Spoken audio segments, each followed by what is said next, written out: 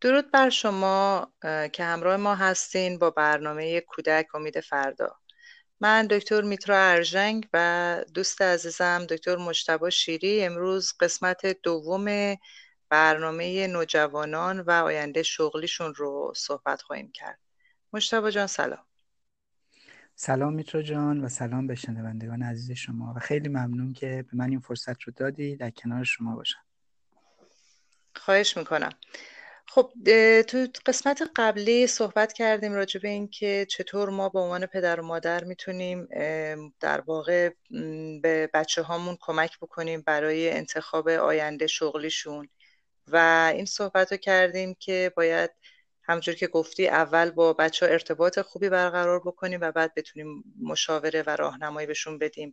بله همینطوریه. خیلی خوب گفتید. توی این جلسه میترا جان میخواستم اگر موافق باشی اون 6 مرحله رو نوبت به نوبت بریم ببینیم تا به کجا میرسیم اونا رو، اگر موافق باشید. بسیارم عالی. بخش اولی که در واقع والدین در مرحله اول که میخوان برای کودکشون کمک بکنن و فرزندشون کمک بکنن که یک حالا آینده شغلی رو انتخاب بکنه، یه رشته رو انتخاب بکنه، اولین قسمت اینه که باید خود کودکشون رو بشناسن. و وقتی که ما میگیم خود کودک رو شناختن، این خود کودک رو شناختن خیلی مسئله مهمیه و خیلی راحت این مسئله فراموش میشه میترا، به خاطر اینکه وقتی که با والدین صحبت میکنیم خیلی جالبه. وقتی که با والدین صحبت میکنیم عموما میگن که خب بابا ما که بچه‌مون رو کامل میشناسیم، دیگه بچه خود منه دیگه، من اگه نشناسم کی باید بشناسه؟ و کاملا هم درست میگن، بچه رو خیلی خوب میشناسن. ولی نکته بسیار در واقع ظریف اینجا اینه که شناختن بچه خوب هست، ولی یه سری نکات هستش که ما در واقع بهش میگیم gap of knowledge، یعنی یک سری از بخش‌هایی از اطلاعات که والدین بعضا ندارن رو باید اونا رو تکمیل بکنن. حالا مثلا شاید بپرسی که این اطلاعاتی که نیاز دارن چیه؟ یکیش مثلا توانایی ذهنی بچه هست. خب ما وقتی که با والدین صحبت میکنیم میگیم خب از توانایی ذهنی کودکانتون خبر دارین؟ میگه آره مثلا میدونم که این بچه خب به هر صورت مثلا بچه درس خونه، یا اینکه میگه نه من میدونم که این اصلا اهل درس خوندن نیست، یا میگه که مثلا من میدونم که این اهل فرزن کار فنیه. اینطور چیزا رو میگن، ولی وقتی که خیلی دقیق میشیم میبینیم که خب اون مسئله کامل باز نشده.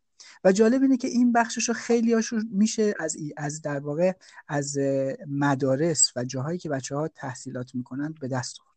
مثلا شما حساب بکن که از چیزای ساده بگم، فرضاً اینکه بچه توانایی ذهنیش در زمینه حافظش چطور. خب حافظش عموما چیزایی که معلم‌ها اینو میدونن، به خاطر اینکه معلم‌ها درس میدن میتونن بفهمن و کافیه که والدین راجع به این دقیق شده باشن که چه جور حافظش مثلا تا چه حدیه، در میانه است، بهتره بدتره یا چه جور، یا قدرت یادگیریش، یا مثلا فرض بکنید که فهم نوشتاریش.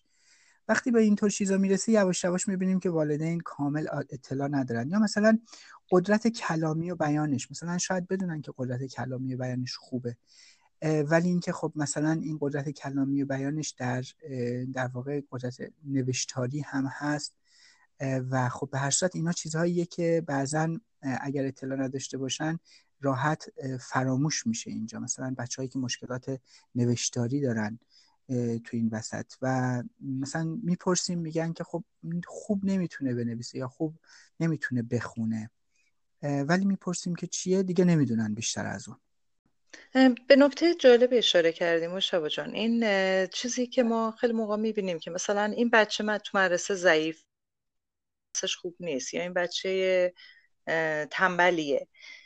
این واقعا یعنی چی؟ یعنی من فکر میکنم حالا این چیزی که احساس من هست اینه که ما گاهی اوقات وقتی میبینیم بچه توی یه شاخه از درسش ضعیفه یه برچسب روش میزنیم که این تو مدرسه موفق نخواهد بود.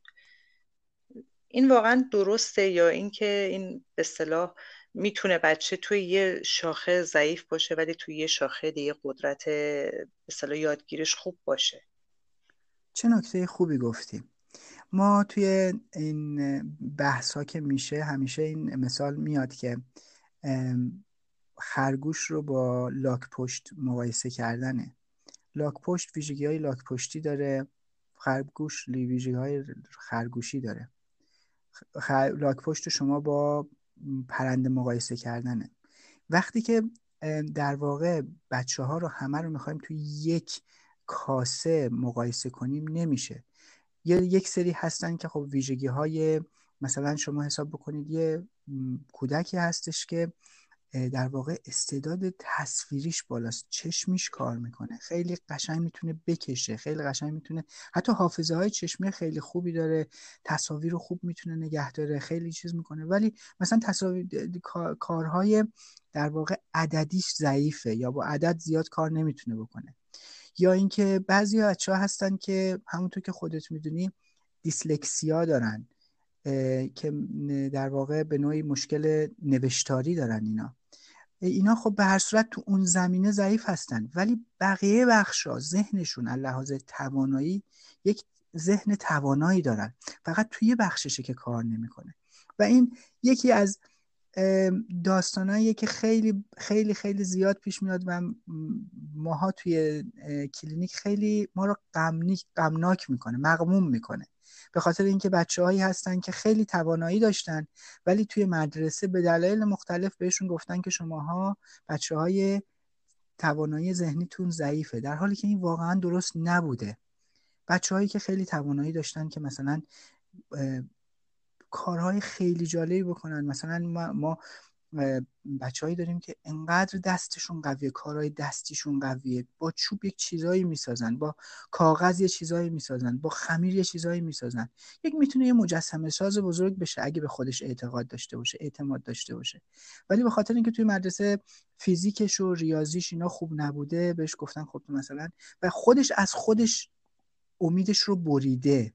و اینکه خب من که کودنم، من که نمیتونم کاری بشم، من که کاری نیستم، من که نمیتونم. میدونی انگار اون قسمت هایی که توانایی یک فردی شخص بوده کشف نشده، شناخته نشده، یا حتی اگر بعضی از معلم‌ها شناختن، آنچنان که باید و شاید به بچه در واقع و خانواده بچه در واقع آشنا نشدن با اون، و در نتیجه اینطور بچه‌ها متاسفانه تو این اثنا خیلی جا میمونن متاسفانه.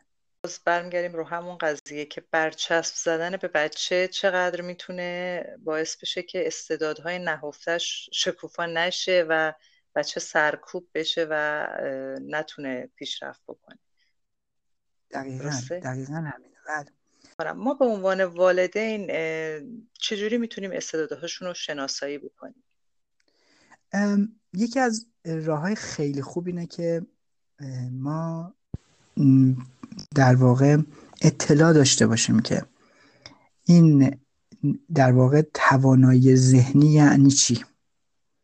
و نکته بسیار مهمتر از اون اینه که ما در درون خودمون در واقع از لحاظ انسانی به تدریج ما به هر صورت به اون توانایی‌های خودمون به نوعی آشنا میشیم و انگیزه‌های مختلف پیدا می‌کنیم، علایق مختلف پیدا می‌کنیم.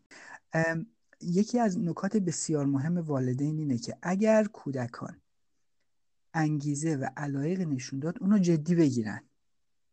به خاطر اینکه اگر یه بچه‌ای مثلا از خودش در واقع یک استعدادی رو کشف میکنه در خودش، بعضی وقتا کسی نمیتونه ببینه مگر خود بچه ببینه. من بارها دیدم که بچه‌ها یه نقاشی میکشن، بعد نقاشی که میکشن کسی نمیفهمه ولی برای خودشون یک دنیا معنا داره. بعد میپرسی بابا این نقاشی که کشیدی مثلا چی هست؟ چرا این خط سیاه رو کشیدی؟ چرا این؟ و میبینی چقدر توضیح داره پشت اون خط سیاهی که توی نقاشیش کشیده.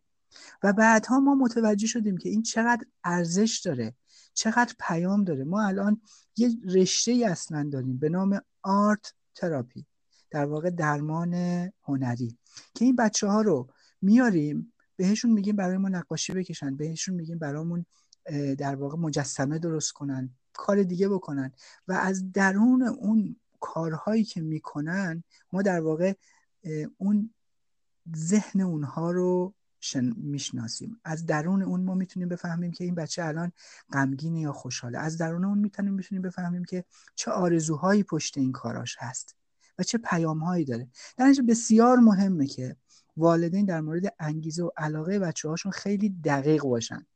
و نکته بعدی که خیلی مهمه در مقابل در پاسخ سوال شما اینه که با مدرسه خیلی دقیق باشن. مثلا اگر مدرسه به هر صورت نتیجه رو داد و توی نتیجه به هر صورت یه سری نمراتش خوب بود، یه سری نمراتش خیلی فرق داشت با هم دیگه، خیلی خوبه که با مدرسه اینو در میون بذاره و عموما مدارس کمک میکنن که مثلا میگن مثلا بچه شما توی زمینه این خیلی خوبه، در این قسمت ضعیفه، در این قسمت متوسطه. در نتیجه یه مقداری دستش میاد. ولی همین که سوالو نمیکنن، همین که از این میگذرن، یک دفعه میبینن که خب 3-4 تا نمره خراب شده، میگه دیگه خب کارش خراب شده دیگه و میگذرن از این و متوجه نمیشن که خب به هر صورت اینطور مسائل بوده. نمیدونم سوال شما رو جواب دادم یا نه؟ بله دقیقاً. پس اینی که ما یا بچه رو فشار بیاریم که باید همه نمرهات 20 باشه و اگه 20 هم نشد بگیم این اصلا خنگ دیگه فایده نداره بذاریمش کنار، این راه حل درستی نیستش دیگه. بایستی که لحظه به لحظه با بچه جلو بریم، با مدرسه جلو بریم، با بچه حرف بزنیم. فکر میکنی چرا اینو کم به اصطلاح نمرات کم شد، یا فکر میکنی چرا این یکی رو بهتره، چرا بیشتر دوستش داری، یعنی آیا بیشتر دوستش داری که نمرات بهتره، یه همچین حالتی. یعنی کار کنیم با بچه و در عین حال با معلم بچه در تماس باشیم و ببینیم که چه جاهایی بچه توانایی بیشتری داره، چه جاهایی کمتر. دقیقاً. یه نکته دیگه ای هم هستش به علاوه این صحبتایی که گفتی و اونم الگوهایی که بچه تو این زمان داره. از لحاظ شناخت کودک خیلی مهمه. الگوی دوستش، کیه دوست داشت، الگوی شخصیت‌های فیلمش، الگوی شخصیت‌های داستانیش، الگوی معلمای مدرسهش، اینا همه برای والدین پیام داره که من آدمی هستم که اینطور کسانی رو دوست دارم، اینا برای من خیلی مهم هستن و در درون اونها میتونه در واقع یک تصویری والدین پیدا بکنن. همین کاری که ما در واقع توی کلینیک میکنیم. وقتی که کودکان توی کلینیک میان به دلایل مختلف، یکی از راههایی که ما نمیریم که همه در واقع از همه مدرسه و سوال میکنیم، از همه سوال میکنیم، از والدین سوال میکنیم، ولی یکی از بهترین جایی که ما سوالاتمون رو میپرسیم از خود کودکی که با ما حرف نمیزنه ولی تماس داره. تماسش تماس در واقع نقاشیه، تماسش تماس بازیه، تماسش تماس کارهای هنریه و تماسش تماسهای در واقع بعضا میبینیم مثلا یه نامه خیلی کوچیکی مینویسه، یه متن کوچیکی مینویسه و در درون اون متنش میبینی خیلی پیام‌های مختلفی است. درنچه خیلی مهمه که الگوهاشو بدونیم، الگوهای مدرسه‌شو بدونیم، کسایی که دوستای نزدیکش هستن بدونیم و اینا همه در واقع در شناخت کودک من برای امروز کمک میکنه که در واقع دنیای درون کودکمون چی طلب میکنه. بسیار جالب، بسیار عالی. یعنی این ارتباط نزدیک که ما با بچه‌مون پایه‌هایی میشه برای اینکه بهش کمک کنیم در آینده وقتی نوجوان شد. واقعش اینه که شناخت کودک خودش بحث بسیار مفصلیه و شاخه ای از روانشناسی تحصیلی آموزشی که بهش ما میگیم educational psychology که توی اونها میان در واقع کودکان رو از لحاظ در واقع توانایی ذهنی، هوش حسی، هوش در واقع رفتاری و همه رو بررسی میکنند و به دست میارن که من فکر میکنم در حوصله صحبت‌های ما و برنامه ما نیستش. ولی همین اندازه که در واقع والدین اطلاع داشته باشن که برای اینکه این کارو میخوان شروع بکنن، اولین قدم این کاراست که باید شروع بکنن در واقع دنیای درونی کودکشون رو پیدا بکنن تا بتونن کمکش بکنن. من فقط حالا اینجا یه اشاره کوچیکی بکنم. اون مسئله دیسلکسی رو که اونجا مطرح کردی، یا حالا البته ترجمه دیسلکسی به فارسی رو نگاه کردیم. البته ترجمه دیسلکسی به فارسی رو نگاه کردیم. البته ترجمه دیسلکسی به فارسی رو نگاه کردیم. البته ترجمه دیسلکسی به فارسی رو نگاه کردیم. من فکر کنم که همون کلمه دیسلکسیشو یاد بگیریم راحت مثل کامپیوتر و تبلت و اینا که همون انگلیسیش بهتر هست استفاده بشه. بله اینو من حالا فقط اینجا یه اشاره میکنم که فکر میکنم لازم باشه یه بحث دیگه، یه قسمت دیگر رو داشته باشیم که مفصل‌تر راجبش صحبت بکنیم. بله الان بله که خیلی موضوع شایعیه دیسلکسیا و درست میگی اون لغت خوانش پریشی خیلی هنوز جا نیفتاده مثل خیلی صحبت‌های دیگه.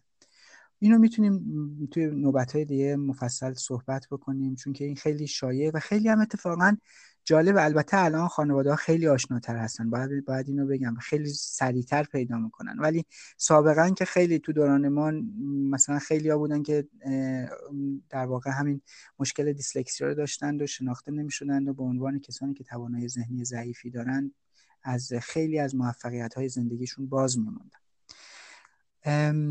اگه موافق باشی حالا بریم تو بخش دوم که همون بخش در واقع بحث با کودکان باشه.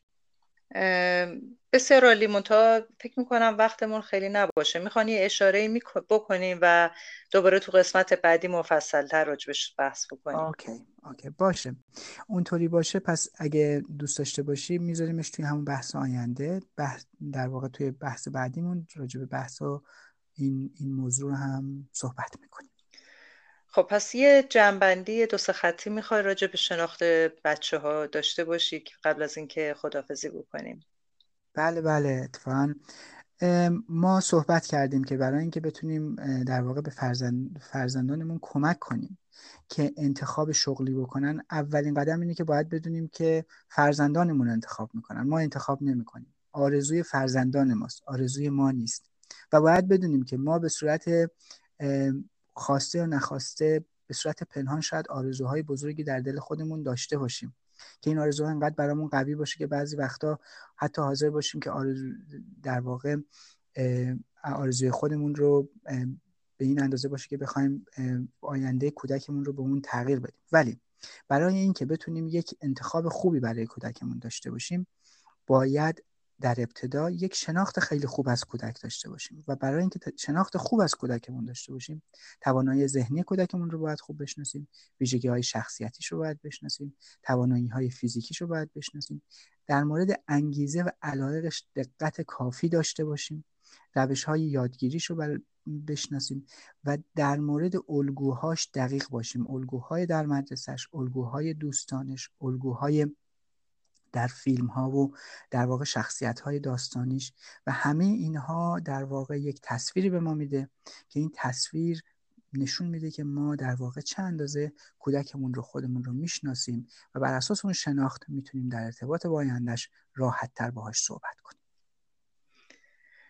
ممنونم مجتبی جون. ما از راهنمایی خواهش و میکنم. صحبتات خیلی استفاده کردیم. دوستان با ما همراه باشید با قسمت‌های بعدی این بحث نوجوان و شغل آیندهشون. من از شما خداحافظی میکنم و به امید صحبت کردن توی جلسات آینده. ممنون. خدا نگهدار. خدا نگهدار.